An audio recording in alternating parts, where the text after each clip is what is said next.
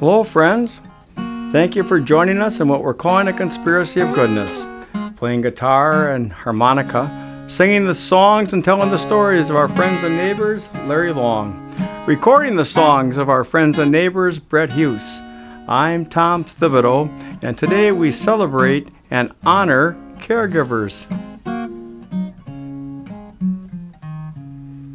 She was rich to the core, a friend to the poor, I love you. From her heart she would give, so others might live, I love you. Some people have, so many have not enough to get by. The dream lives, the dreamer dies. I love you. Care. That's one of my favorite four-letter words, care. What do you want to do later today? I don't care. Should we go over and get a pizza? I don't care. How about a beer? Nah, I don't care. Well, give it to me. I'll take care of it. What did she do? I'll take care of it. And on one end you got care, and the other end, Care, however, comes from a Greek word, kara. Say that with me, Larry. Kara. Kara. It means to cry out with. Who are the people that care about us? They listen to us cry out. This isn't fair. It hurts. I can't take it. Well, haven't we seen people doing this now for the last 10 months? We've watched it on TV. People crying out with people that were dying, can't catch a breath, can't breathe. Standing there listening to people cry out, but who cares for the caregiver when a caregiver needs care? Who takes care of that nurse, that doctor, that therapist, that EMT? Who takes care of the farmer and the clerk and the forklift driver? Who takes care of the mother struggling to put food on the table, teaching her children and holding on to a job? Today we honor all those who cry out, but who need to be listened to when they too cry out. Who takes care of the caregiver when they need care? We all do. So often she'd read of people in need, I love you. God has many names, to the doorstep she came, I love you. To fall through the cracks, to never get back without a hand to hold. Like Lazarus of old, I love you. About 25 years ago, my dad went in for day surgery. Don't worry, he said. He gave us his word. Surgery lasted 7 hours. He came out of surgery battered, bruised, and speechless. He had had a stroke. We eventually moved my father here to La Crosse where we could take care of him. We were hoping that he was going to get stronger, that maybe the stroke would reverse itself and the speech would return. But he was as helpless as a little boy.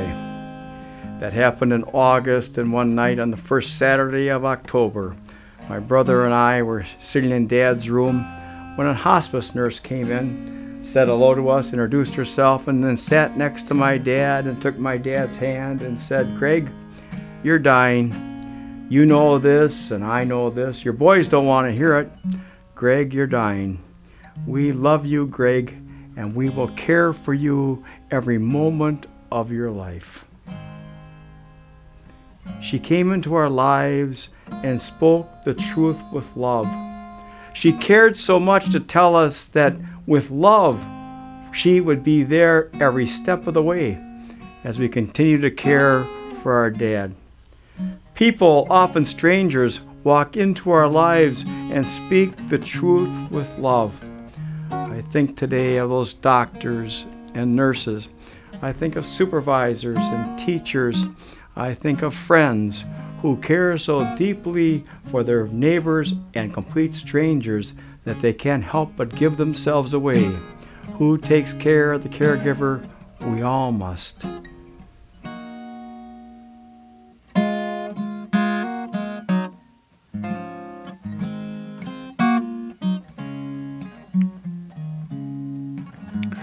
Mothers unwed, no place for their heads, I love you.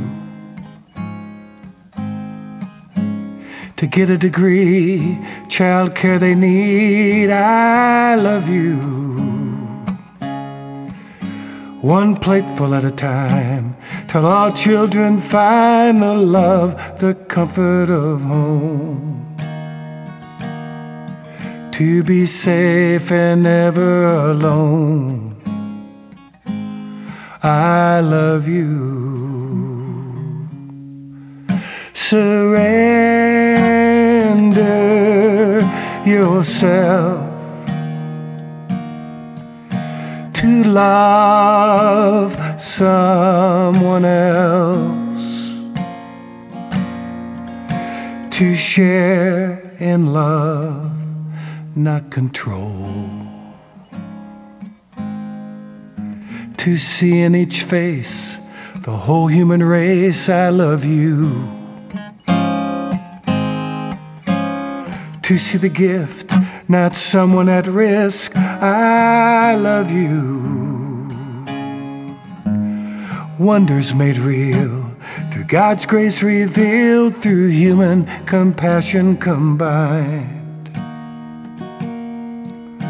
To share this world as divine, I love you. Boy, Brett and Larry, I'm so glad we're on the radio today, and I know that we sound good thanks to Brett, but I don't tell you right now, friends, I don't look so good. I'm leaning on crutches. 3 weeks ago at 6:30 in the morning, I'm going off to a prayer meeting that I've been going to for 25 years, and I slipped on the ice trying to avoid a fall. My weight came forward, and I could feel all my weight going onto my leg, and I could literally hear the tendons in my quadricep tear apart. I fell on the ice. My wife came out a little bit later, and she wasn't able to get me up, and thank God a neighbor was out walking in the morning, and they came up, and they pulled me up and got me in the car, went off to the prayer meeting, came back home, and by that afternoon, I couldn't move. The next day, a friend, a retired doctor, came over, and he said, "Why didn't you call me?" I said, "You're retired." He said, "Nonsense, I'm your friend. Let me take a look." He looked at it, and within 3 minutes, he realized that I had tore a quadricep and it had needed to be reattached to my knee. Surgery was needed. He called my primary physician, who asked how I was. I told him. He called right away to an orthopedic surgeon, who in 3 hours called me back, set up an appointment. I came in, I registered, people were smiling, asking how I was. I came in the first room, and there was a medical assistant taking my temperature, checking my vitals, asking how I was. Then the physician assistant came in and explained to me what had taken place, and I needed a x-ray. And the person x-ray was so kind. "How are you?" And I told her how I was. And I came back, and they explained that I would need an MRI. And I came back, and I got an MRI. And the people who took me down to the MRI were so kind, so thoughtful. "How are you?" they said. Each step along the way, people were concerned about me. I was scheduled for surgery the next day. I came in at 6:30 in the morning, and people with extreme care looked into my eyes, held my hands, and said, "What more can I do for you?" Each doctor sat down on a stool at eye level, looked into my eyes, asked how I was, and with gentle care explained how I would be taken care of. Every step along the way, from anesthesiology to the surgeon himself. And then when I came out of recovery, the nurse came and made sure I was well, comforted my wife, brought us a little pudding just to settle us down a little bit. And then it was getting time to go, because they're all day surgeries now. And my nurse came in to release us. And I looked at her and I said, "You look awful familiar." She said, "Yes, I went to Viterbo. I had you in class a couple of years ago." I said, "You did?" I said, "You look familiar." She said, "No, I had you in class." And she said, "I didn't say this to you when I was at Viterbo because it seemed like I'd be kissing your butt." I was thinking to myself, from where you're standing, you can see it. And then she said, "I want to thank you for teaching us about compassion and servant leadership." And then I was put in a wheelchair, and an aide wheeled us down the hall, brought us to the door where my wife went to get the car, stood with me, her hand on my shoulder, And then when the door opened, she brought me and helped me get into the car. "Be well," she said. Every person along the way cared for me. And I think and I pray, who cares for them? Love plus medicine really is healing.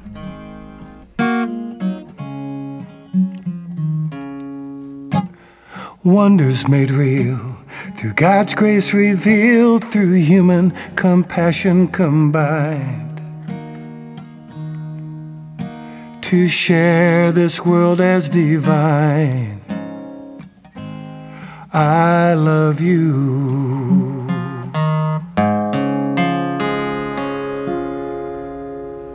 None of us is immune to human suffering. All of us who are in this booth today, Brett, Larry, and I, we've all known human suffering, and particularly it's difficult when it's a person that you love and you share in their suffering. All of you that we're talking to today, many of you have suffered cancer or diabetes. You suffered from injury or hardship or heartbreak, and we need people at that point who will care for us. March 24th of last year, 2020, my wife had a stroke. I was with her at the time and got her to the hospital in time that she was able to have successful surgery. She was rehabbed all summer long, and I was able to take care of her. One of the great moments in 40 years of marriage was caring for the woman I married 40 years ago, only to rediscover again and again how much I love her. And now I fell on the ice and tore a quadricep and had surgery, and for the last 3 weeks, she makes my meals. She fixes the bandages, makes sure that I have enough to eat, helps me to get up. And after 40 years, both of us have rediscovered our marriage vows that we said to each other as young people. In sickness and health, and good times and bad, till death do us part, I do. Our married life is caring for each other. What a gift. Oh, the gift of love and the gift of friendship. The gift of love. The song I sang at the start of the program, called I Love You, was written for a most amazing woman. Her name was Virginia McKnight Binger. She was the matriarch of the McKnight Foundation. But Mrs. Binger found, though, that through the constricts of the McKnight Foundation, she was unable to fund many of the folks she wanted to support. So she set up another fund called the VMG Fund, where she helped unwed mothers get a college education and even paid for their health and their child care. She funded small nonprofits like the one whose mission was to be an angel for low-income folks who are homeless, finding them shelter, and even securing furniture for them. Somehow, some way, Mrs. Binger heard about my work of bringing elders of many nations into the classroom to be honored by children in song. She invited me to her home. I prepared a big presentation for her about my work. But when I got there, she was not interested in that at all. Mrs. Binger simply wanted to know about me. After an extended 2-hour conversation, if not more, by the time I walked out her door, I had a $20,000 check in my hand to support this work in low-income forgotten communities, which she gave to me for several years in a row until she passed.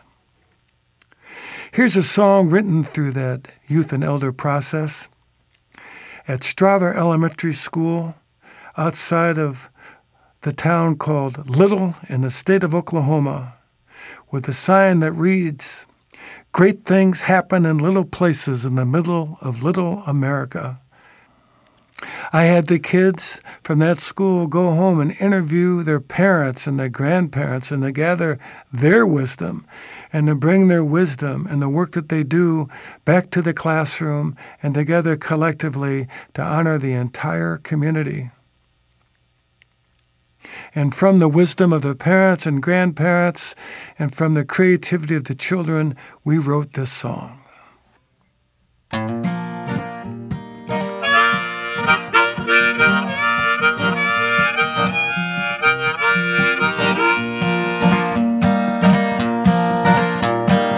Some people work in the field and grow in food, yes, hope they always will. Driving tractors with big rolling wheels, it takes a lot of people to make this world go round. Takes a lot of people to make this world go round. It takes a lot of people to make this world go round and round and round. Some are thin, some are small, some are big, some are tall. Takes a lot of people to make this world go round.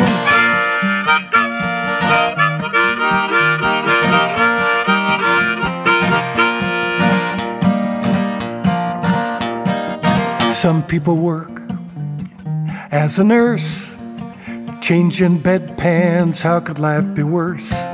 Keeping other people from riding in a hearse. It takes a lot of people to make this world go round. It takes a lot of people to make this world go round.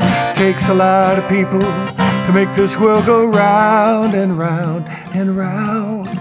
Some are big, some are tall, some are thin, some are small. It takes a lot of people to make this world go round.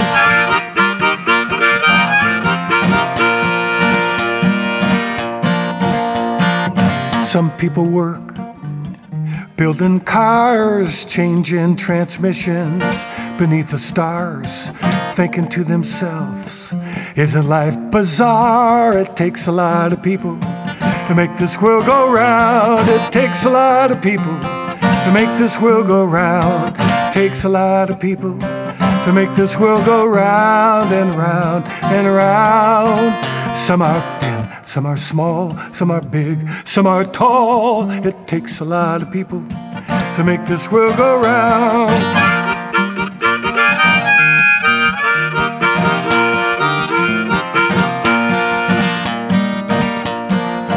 Some are Zulu, Israeli, some are Lebanese, some are Russian, others Portuguese. Choctaw Creek, Anishinaabe. It takes a lot of people to make this world go round. Tom, you want to help me out on this one? I certainly do, Larry. And you know what? People out there in radio land, all you got to remember is the hook line is some are thin, some are small, some are big, and some are tall. It takes a lot of people to make this world go round. Here we go. It takes a lot of people to make this world go round. It takes a lot of people to make this world go round and round and round. Some are thin, some are small, some are big, some are tall. It takes a lot of people to make this world go round and round and round. If I can't go east, if I can't go west, if I can't go north, if I can't go south, I can always go in and out and around and around and around. Tom, I am so grateful that you're doing all right, and so grateful for all of those good people that cared for you so we could be together today in this conspiracy of goodness at this moment of time.